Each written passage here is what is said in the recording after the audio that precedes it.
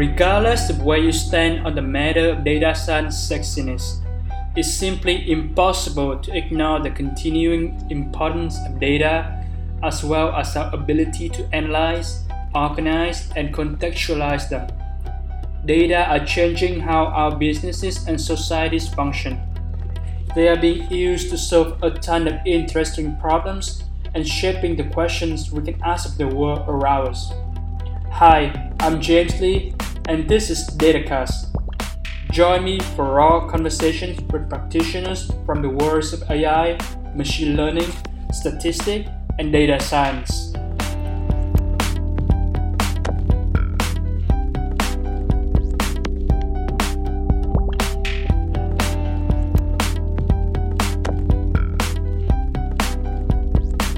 Hello everyone, welcome to another episode of DataCast. Today I'm on the line with Ankit Gupta. He is a data scientist at Crisis TextLine, a New York-based not-for-profit tech startup providing 24/7 free text-based crisis support to individuals. At Crisis TextLine, Ankit developed an AI-driven triage system that detects signals of suicidality within the first few messages sent by texters. Using this triage system, the counselors can serve 93% of at-risk texters in under 5 minutes. So Ankit, welcome to the show, and we're looking forward to learn more about your work there. Thanks, James. Thank you for having me on your podcast. Awesome. So let's start out with your education. So I saw that you did your undergrad degree back in India at the Amity School of Engineering and Tech, studying computer science and engineering. So can you discuss your college experience? Absolutely. So as a child, I realized early on that I learned very fast and very well by applying concepts. So I was more on the practical side of things rather than theoretical side of things. And whenever I got introduced to new concepts in physics or maths or economics, I always thought about their impact in the real world. So during undergrad, I naturally gravitated towards courses that required creating projects or some sort of applicability. Now, a few examples being microprocessors or the capstone project that is required during the final year of undergrad. And really, one of the best experiences happened during summer breaks. I interned at my dad's office. He held a senior position at one of the leading semiconductor manufacturing firms in India. I got to pretty much work and get the first-hand experience in different business verticals. And that experience really taught me to think in systems. What does it mean when two business verticals interact with each other? How they're really dependent on the outcomes of each other. And that was probably one of the biggest stepping stones in my life. And so your first job out of school, you working as a senior solution integrator at Ericsson, where you stayed for 4 years. So how was your experience? I was really fortunate to start off at a really, really big firm. Ericsson, as you know, is one of the biggest companies out there in the world. They have a huge presence. And I joined Ericsson as an application engineer, which meant our team had to support and maintain applications that were serving more than 10,000 users across the world, 24/7. And I joined a really small team at the time because Ericsson was still growing back in India.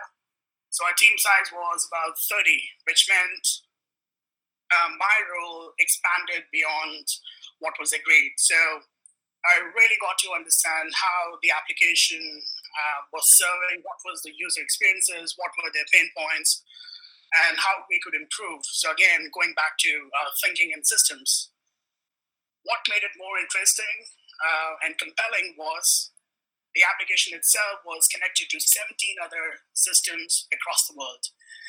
And changing one tiny little code would mean what was the impact on those 17 other systems. And so it really helped me understand how to really think through the impact of even one tiny little change in the code and what might be the outcomes and the impact on the users as well as the integrated systems. And a very big part of your job at Ericsson was global collaboration and communication with clients over the world. including the US, the UK, and Nigeria. So, what were some of the main challenges that you encounter in this aspect of the job? Yeah, so I would start with the experiences. I think it was really turned me around as a software engineer, as a professional, because now not only I was serving clients within India, my management thought that I could serve clients across the globe. So my first experience was in Nigeria. I traveled there. The project was mainly about user migrations. So we had to, or rather, I had to train them and teach the newer systems that we were building for them and migrate them from their existing systems to our newer systems. And that really is a big challenge because one of the toughest problems out there is changing the ways of working for humans. And how do you teach them to, first of all, how do you convince them to start using new processes, new systems, and how to make that process and transition seamless? So it really helped me understand what challenges or what pain points the user might experience when I asked them to do X, Y, Z instead of ABC, which they have been doing for more than 10 years. So that was Nigeria. UK had a different business requirement. It was more about, again, integrating our systems to our client systems. And that had different user requirements as well as business needs. And with US, we had an existing integration that was not working well. Our success rate was about 72% in terms of transactions. So I worked with our counterparts in the US for 3 months and really tried to figure out what were the root cause behind the failure rates. And within 3 months, we were able to scale out and improve the transaction rates to 99.97%. So all in all, my experiences with different clients gave me different experiences about the challenges, the pain points, and then how do we come about and figure out the shortest possible solution or the simplest solution that can be scaled out in long term. You spent another 2 years at Core Services working as an Oracle application technical consultant. So, how was this job different from your time at Ericsson? Yeah, that was a very interesting time of my life because at Ericsson, I was pretty much leading a team of application engineers. And then I decided to shift to a very small organization, primarily for two reasons. A, I wanted to explore a different role, which meant at Core Services, I was working as an architect. So I was responsible for creating the blueprint of the application. And then I was also responsible for designing and development of that application, right from front end to back end, all the way through. The other challenge that I experienced shifting away from a bigger organization to a smaller organization is processes. Because once you start your career in a bigger organization, you're pretty much attuned and molded in a set of processes, right? Now, in a smaller organization, it is still growing, which means the processes are continuously evolving, which means that on a very good day, you may have a good process, but on a typical day, you may be creating new process with your clients and then with your staff members. So it gave me a different view of what does a growing business looks like as opposed to an already established firm. So, after working for 6 years in India, you decided to go to the US for a master degree in information system management at Carnegie Mellon. So, what is the main motivation for this decision? Yeah, absolutely. At the time when I was working at Core Services, I saw this opportunity of this revolution of big data and how it was being applied, specifically in mission-driven organizations like United Nations, World Bank, and I read their research papers and white papers in my free time. And I was truly fascinated of how they were leveraging data and making policy decisions, improving the impact on human lives in totality. In that regards, I thought, okay, I think this might be a good opportunity to shift away because now I have a good understanding of systems, how can I also work with data to really change the way we make decisions or build products. And at Carnegie Mellon, I think it gave me a good opportunity to explore courses. And not only that, I think one of the key courses that I took was machine learning. Yeah, it was like a really good opportunity, and I really wanted to leverage data and apply it in service of humanity. So I saw that you also work as a teaching assistant during your time at CMU for a couple of courses on Python, right? So Yeah, what are some of the materials that you cover?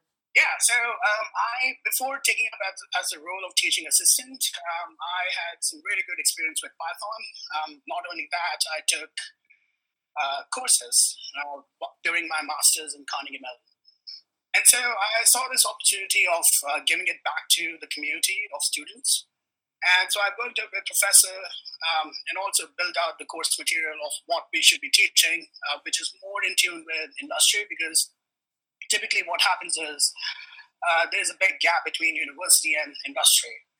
So I worked out with the professor that these are the 10 things that we can teach to students, so that would really help them prepare, at least get them going and give them momentum to build projects. So what does that mean? We started off with some really basic concepts like list comprehensions, dictionaries, tuples.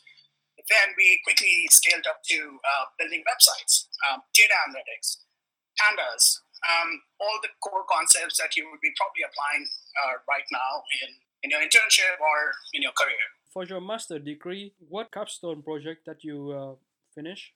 Yeah, so I was involved in a team of 6 members, and we worked with our advisor to help out a local hospital in Pittsburgh.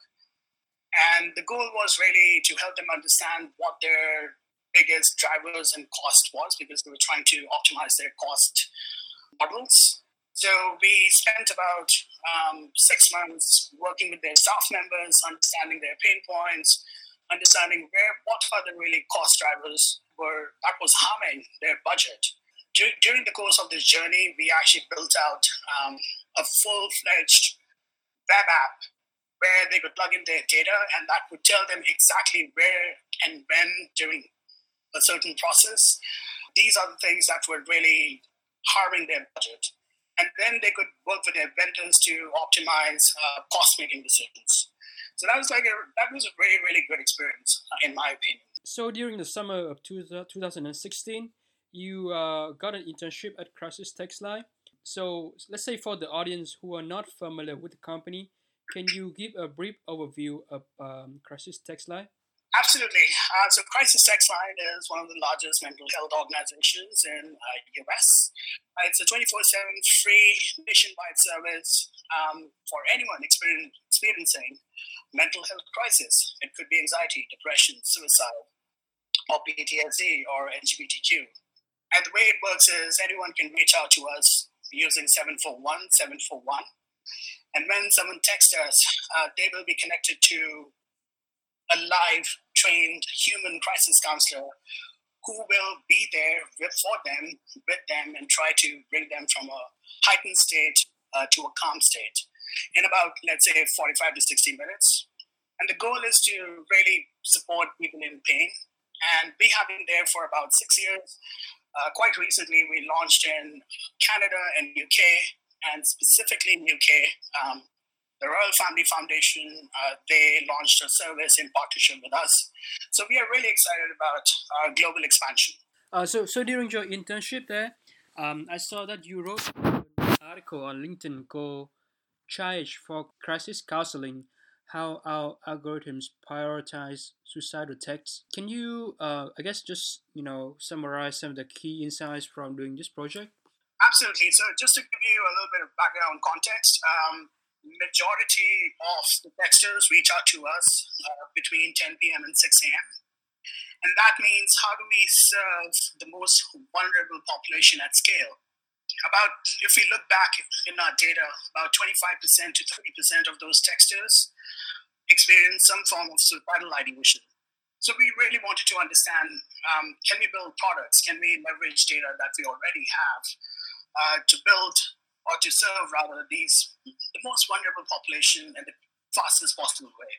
And so we decided to leverage 5 years of data at the time, thought about, can we use machine learning to build out a triage system that could detect someone at the risk of ideation within 2 or 3 messages that they're sending to us.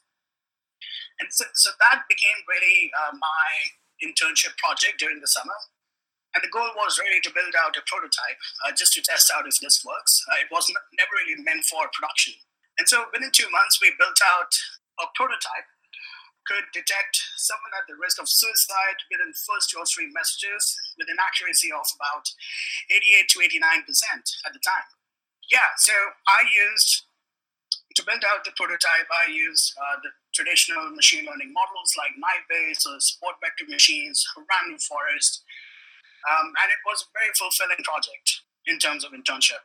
So I suppose that you have a very good experience there, and that's why you decided to come back as a full-time data scientist at Crisis TechSlice since early 2017, right? Since then, like over the past 2 years or so, what were some of the interesting projects that you've been working on there? Right after internship, I had a discussion with my boss, and we worked out a plan for joining full-time. So I went back to college for the fall semester and the final semester, where I worked on the capstone that I discussed before. And during January 2017, I joined the company again as full-time data scientist. And it's been really interesting for the past 2 or 3 years. Basically, I got to work across all the business verticals in the last 2 or 3 years, working across staff members, all the way from executives to directors and members of different teams. It's purely been a cross-functional experience.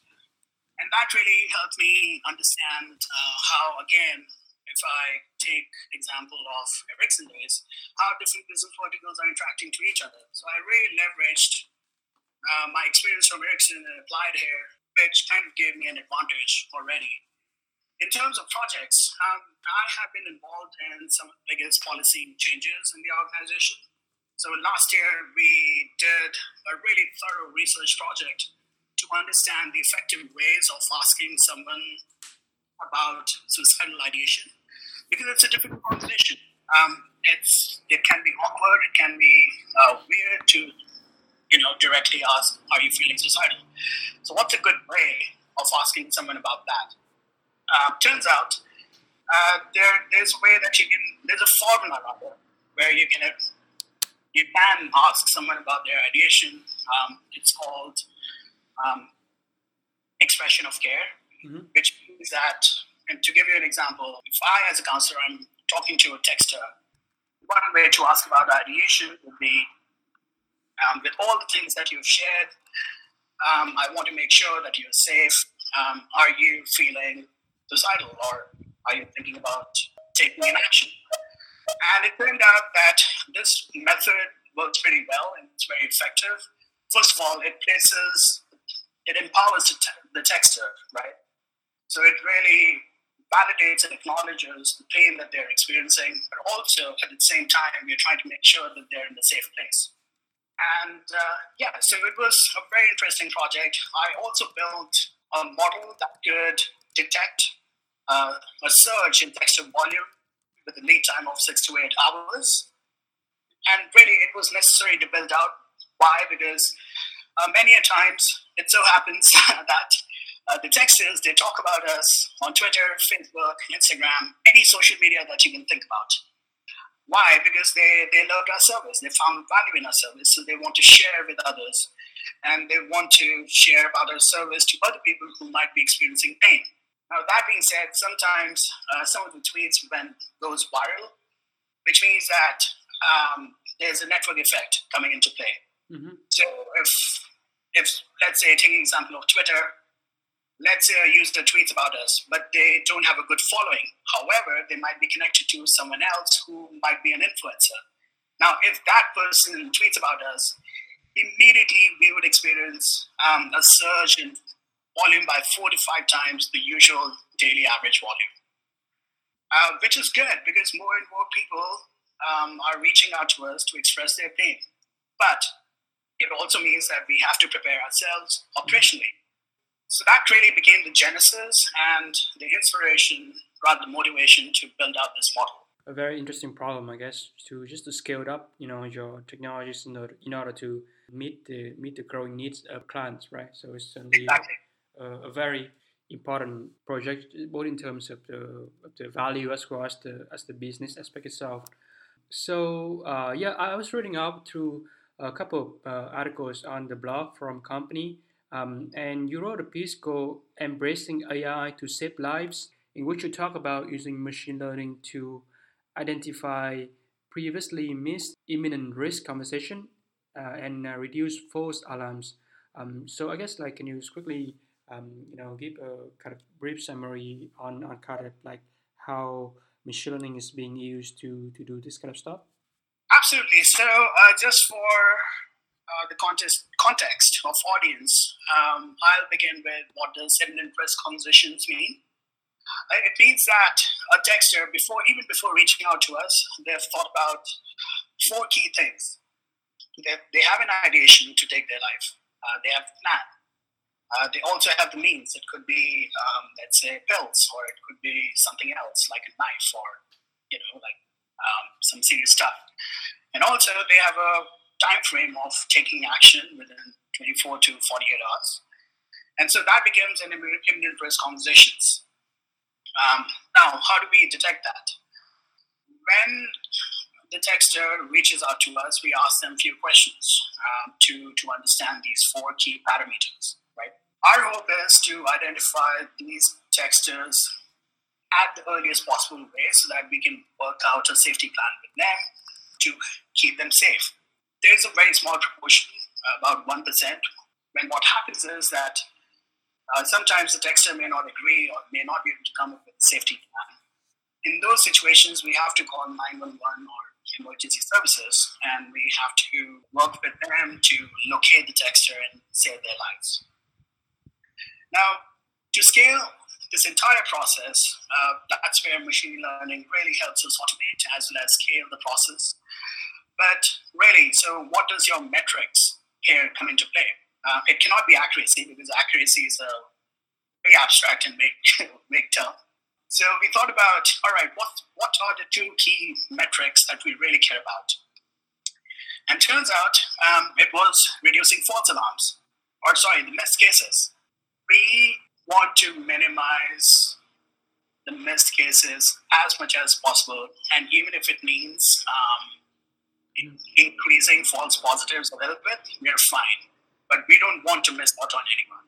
Mm-hmm. And that's where we started exploring with machine learning models and how do we build out a truly scalable system, what type of models we could explore in terms of that could really help us minimize the false alarms or missed cases as much as possible. I can give you a few examples of what false alarms or missed cases would mean. So let's say a message would say, I'm not suicidal, just depressed. So it really indicates the texter may not be suicidal at all, right? And just to back up a little bit, when we started out, our first version of Fiat system was very simple. It was a keyword-based search. And we came up with a list of 50 keywords that we thought might be associated with someone at the risk of suicide. Mm-hmm. And these 50 words came through literature study. So what are those words? Those words were kill, pills, suicide, empty, etc., etc. Now, that simple solution worked pretty well. We were able to identify more than half of texters at imminent risk. But that simple solution also led to complications. And there were 2 problems that came into play. False alarms. So a message like, I'm not suicidal, just depressed, was getting flagged as imminent risk because of the occurrence of the word suicide or suicidal, right? We also missed out texters who were saying, I'm walking towards the bridge, because the word bridge itself might be having totally two different meanings. Right. In another world, if you're talking about bridge, let's say Brooklyn Bridge, it could indicate that you're just walking towards the bridge to have a stroll or just for leisure or fun. In crisis intervention space, it has a totally different meaning, which would mean that a texter, if they mention bridge, that would mean that they're about to take their life, right? Mm-hmm. So we thought about how do we minimize these false alarms and missed imminent risk cases, and that's where we thought about transitioning away from keyword-based search to leveraging machine learning to scale out this process. I see. So there's a heavy component of sentiment analysis in this kind of stuff, right? You have to extract them. You decode the meaning of the text as well as the mood, the sentiment of the texter as well, isn't it? Yeah. So the way we understand the sentiment, or rather, in this case, it becomes risk, because right now really the true goal of the model is to understand the risk, or rather the initial risk of the texter when they come to us. So for us, there are two key risks. Either the texter is at low risk, or the texter might be at high risk. A low risk example would be the texter might be anxious about, let's say, tomorrow's exam, or they might be anxious or depressed or some other thing. A high risk texter would indicate that they have an ideation, or if there's a spectrum of ideation. It could be from ideation all the way to imminent risk. And so that's where this is a classic machine learning problem. You have two outcomes. You have to detect, based on the first two or three messages, either your outcome is high risk or either your outcome is low risk. So you have a binary outcome problem. Mm-hmm. And so for that, we tried out multiple methods. We tried out point-wise mutual information with n-grams. We tried out random forest, with the goal of really minimizing the missed cases as well as false alarms to the least possible extent. In another piece called Detecting Crisis, an AI solution that you wrote last year, you talk about the three major areas of impact that AI has had on crisis text line business, including the improvement in detection, which we just discussed, the improvement in wait times, as well as international expansion. So since then, what are the impacts that AI and machine learning has made on the organization? Yeah, so we are in a phase where we want to really provide empathy at scale. And that would mean, first of all, how do we improve towards minimizing the wait times specifically for high-risk texters? Because right now we are well positioned to serve 93% of high-risk individuals in under 5 minutes. But we can do a lot better. Also, we are expanding globally. So the vision of our founder, Nancy Lublin, is to really scale out and expand in 15 to 20 countries in the next 3 to 5 years. Mm-hmm. And that poses some really interesting challenges. How do we serve non-English texters, right? Mm-hmm. So that goes into, in terms of scalability, I think there's this good opportunity to leverage AI and machine learning to use translation services. And right now, it's a hot topic out there in the industry. If you look at Twitter, you'll find some very, really good, healthy, productive conversations around neural machine translations, attention models, and all the state-of-the-art deep learning models. So I think in next year or 5 years, we would be really going full force in terms of leveraging deep learning to help our organization scale out. Mm-hmm. And I'm very excited about that because right now there's so much going on. If you look at every day, you'll find new research papers, you'll find new conferences, you'll find really active participants. We are living in an age where deep learning is becoming more and more accessible. You have people like Jeremy Howard, who are really they are they have devoted their lives to teach students, and that's a really really good thing. Like to bring forward deep learning, make it less complex, make it less vague, and more applicable for people to apply deep learning in order to solve important problems. And talking about Nancy Lubin, I actually know about Crisis Text Line because I listened to a couple of different podcast episodes that she did with like a variety of people. You know, she was in massive scale. She was in like this fucking startup. So I'm just kind of curious. You know, how is she as a CEO? Absolutely. So, just to give you a little bit of background, Nancy is a serial entrepreneur in nonprofit space. She has founded Dress for Success. She was the CEO for Do Something, which is one of the biggest nonprofit organizations for youth campaigns. It's much larger than Boy Scout and Girl Scout combined. And really, the idea of Crisis Sex Line came to her while she was serving as the CEO in Do Something, where it all started with one single message that pretty much changed the course of everyone's life. So really, during one of the campaigns, I think one young texter reached out to them, and the opening message was like this: "He won't stop raping me. It's my dad. I don't know what to do. Are you there?" And that really, Nancy got deeply invested in this whole idea because she was like, one texter is saying this, there might be other people who might be in pain. And from there on, she worked towards building an organization that could help people in pain. And the first two hires were the chief technology officer and chief data scientist. So technology and data was, the organization started with technology and data in the front. And that's really important in this world because right now we are living in data-driven organization, data-driven world, and really truly understand how we can leverage data to help out more people and solve some really grave societal problems. So Nancy is a visionary leader. She's always thinking about how to improve the services at scale.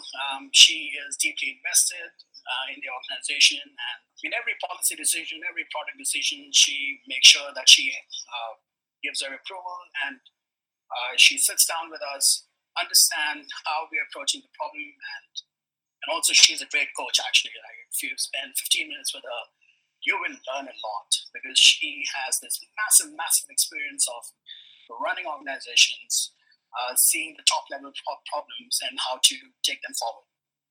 So I've been very fortunate to have some really good conversations with Nancy time and again. Obviously, a big part of your job, Crisis Text Line, is working with natural language processing, right? NLP, because you know the data is coming in form of text. So, what are some of the recommended books or resources that you recommended for people who want to learn more about NLP in general and sentiment analysis in specific? Yeah, I would say so. There's some really good books out there, and you'll find Kaggle and some really good resources to learn. My recommendation here would be pick one project that really you're passionate about. So let's say you're passionate about soccer, you might be passionate about clean energy, you might be passionate about fashion. It could be anything, right? Understand what's the major problem out there. Pick that problem and then think about, all right, first of all, what's the size of this problem and what would be an ideal outcome and how you can leverage machine learning to solve that problem and reach to the desired outcome. I think there's some really good competitions out there in Kaggle, so that's a really good starting point, in my opinion. If you're interested in deep learning, then you can take the course by Jeremy Howard. He teaches very well. He makes sure that he really simplifies things so that even someone not really familiar will at least get that starting momentum.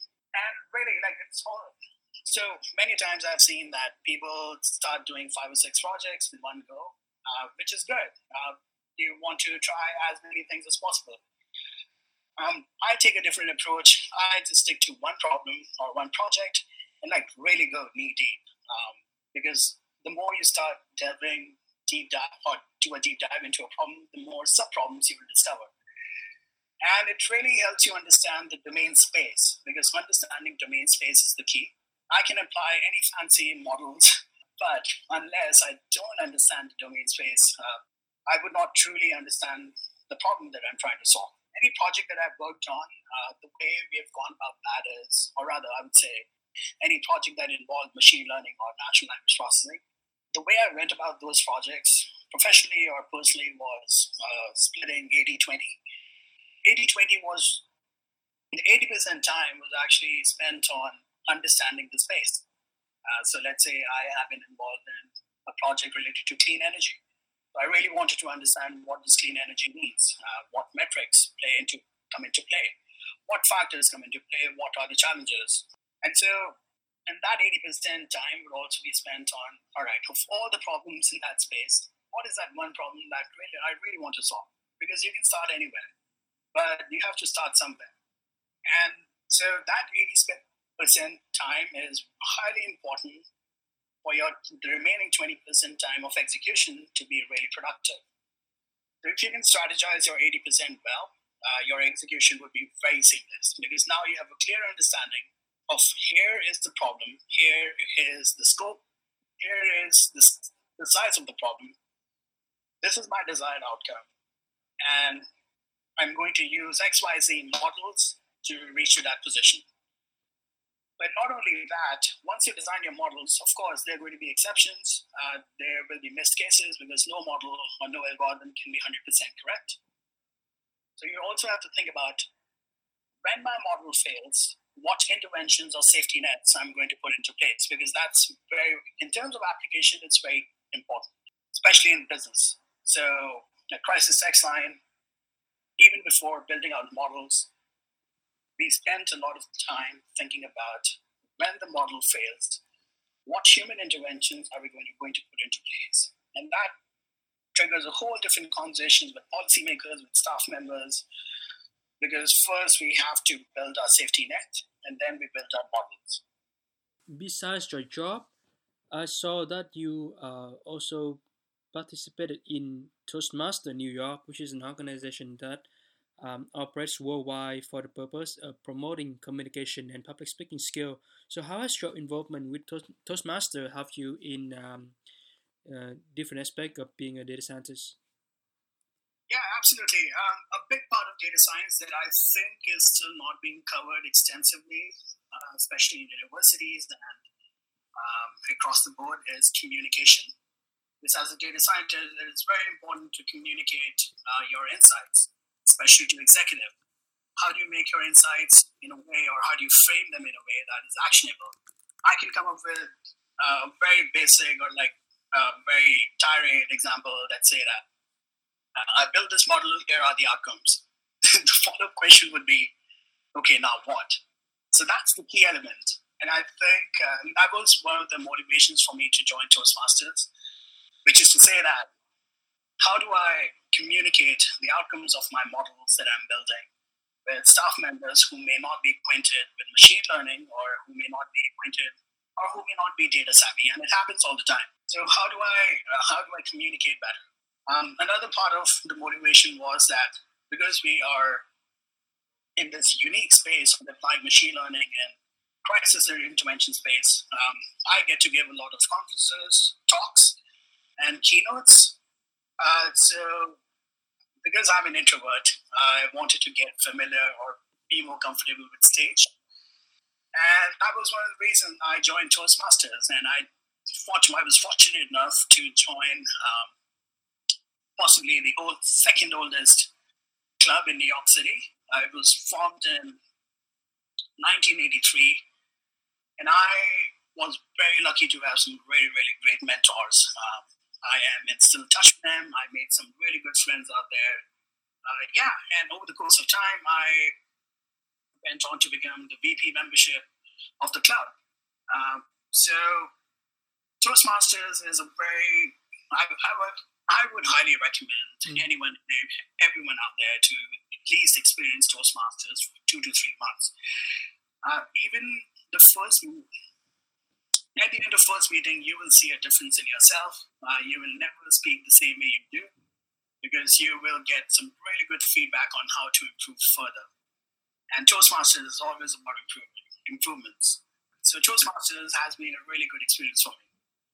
Fantastic. So finally, how could you describe the data science community in New York City? Well, I think data science community is thriving and growing with every day in New York City. You have NYU, which is one of the biggest colleges out there for data science courses, which means that you have a lot of meetups out there. You have different clubs. I used to go there. I don't go there anymore because of time commitments. But I think that's a really good place to meet and network fellow data scientists. There's one meetup that I find really interesting, which is Progressive Hack Nights. And there anyone can be there. And the goal is to use and leverage data to solve societal problems again. So I would highly encourage everyone out there to attend any of the meetups, be it Progressive Hack Night or be it something else. We also have one of the biggest volunteer-driven organization called DataKind. It's headquartered here in Brooklyn. Jake is a dear friend. I volunteered there for 2 to 3 projects, and it's been a really fulfilling experience. Because what happens is, once you join a project, you join as a team. So you're pairing up with project managers, fellow data scientists, consultants, and you together work on a 6-month project to actually help a nonprofit improve their processes, their outcomes, and help them scale. So I would highly recommend people to join DataKind, Progressive Hack Nights, and find meetups on meetup.com or Eventbrite. Or even join conferences, because there are so many conferences going out there. You have so many networking opportunities. Network is your net worth, as they say. So you never know. You may never know what kind of projects you may land, or you may land some really good opportunities out there. Highly recommend it. Join meetups, do meetups, but only selected ones, because if you join 15 or 20 meetups, it's going to consume your time. So try to keep it like 3 to 4. Brilliant. I will put the links of those organizations that you just mentioned in the show notes, so people can have a chance to take a look at those and maybe volunteer and join as they wish. So Ankit, at this time of our podcast, we're going to move on to the closing segment, in which I'm going to ask you 3 questions, and you can just share the resources and tactical advice for people who are seeking them. Okay. The first question is that, what are some of the companies which are doing exceptional data science work that you admire? Oh, that's an interesting question. I would say, for me, when it comes to interesting, so I would say there are for-profit companies and then there are non-profit companies. In non-profit companies, you have Crisis Text Line. So we are also hiring. Come join us, work with us. We have a huge data set that you can work with. We also have an ongoing fellow research program where students from universities, they can partner with us. If they have a research question, they can come work with us. The application is on the website. So highly recommend looking at crisistextline.org. You also have DataKind. So, and then you have World Bank, you have United Nations. So there's so many mission-driven organizations that you can join. You have Charity Waters. For-profits, I'm a big fan of Elon Musk, so I would have to say SpaceX and Tesla is something I deeply admire, a huge fan. But yeah, I would say try to look over LinkedIn. There's some really, really good opportunities out there, especially why? Because deep learning and data science field is always evolving and booming, and it would go on at least for the next 5 or 10 years for sure. The second question is that, what is one book that you would recommend for people who want to develop a better analytical mindset? It's hard for me to pinpoint one book, because for me, different books serve different needs. But really, in terms of, if I have to start thinking about data science, I think defining problem is one of the key and crucial elements of any data science project. So how do you understand a problem? How do you define a problem? How do you scope a problem, right? Mm-hmm. So I would say start with Principles by Ray Dalio, because that would help you critically think of why you are taking actions the way you are taking actions. So, and this is not a data science book. This is a book about life. This is a book about profession, your career, your work. But I would certainly recommend reading Principles by Ray Dalio. Yeah, that's a great recommendation. And I would also like to give another recommendation about how do you tell stories with data. So there's a really, really, really good book called Storytelling with Data. Mm-hmm. And it's all about how do you convey data in the form of stories. How do you frame your stories? How do you visually represent the data? What kind of charts you should be using? How do you minimize ink while maximizing information? So storytelling with data is another really good recommendation. Yeah, I actually just finished that book like not too long ago. So, nice. Yeah. What do you think? What do I think? Yeah, I mean, one of the points I think that the author mentioned was like, think like a designer or something like that. Absolutely. Yeah, so I think that's really cool because that bring up the idea of like as a data scientist you can be creative, right? Like you can exercise your creativity in order to how best to communicate your results. So that's what I really enjoy about this aspect of the job. Yeah, Ray Dalio principles. I mean, I'm a huge fan of the way that he incorporate algorithmic thinking in the way that he run Bridgewater. So yeah, I mean that whole book was really good in terms of for anyone who want to make better decision, right? Like create better mental models in order to lead and execute projects. So yeah, great recommendations. And then the final question about Shad. Imagine that you can send out a tweet to all the aspiring data scientists on Twitter. What could you tweet about? That's an interesting question. What would I tweet about to data scientists? All right, so I think what I would tweet about here is, and I'll start with giving some context. Right now, there's this huge hype about that AI is going to take away human jobs. They're going to replace humans. And you always see some story or the other on media or social media or something else, always surfacing up, right? I have a different take, which is AI or machine learning is meant to complement human knowledge, not compete against it. So how can we leverage AI and machine learning, work in tandem with humans and human knowledge to make the world better? That would be my tweet. This is a concise statement to summary, good summary of I guess your interest and a good vision for the future of like human plus intelligent, right?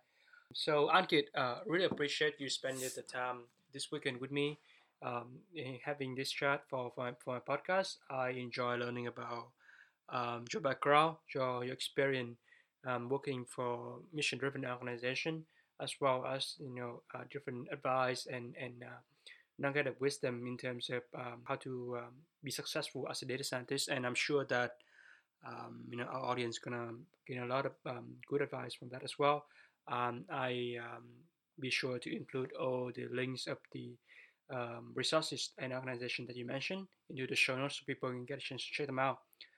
So yeah, Ankit, appreciate it and enjoy the rest of your day. Thanks, James. I had a really good conversation with you. It was a pleasure talking to you, and I wish you good luck with your career and your future as well.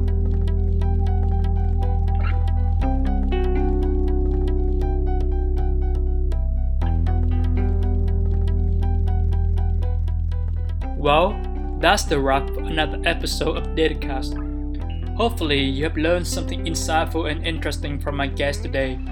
You can read the show notes from the podcast website at datacast.simplecast.fm.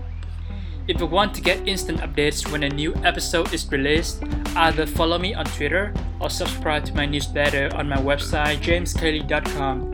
It is my greatest pleasure that you listen to this podcast and take advantage of the data revolution coming upon us.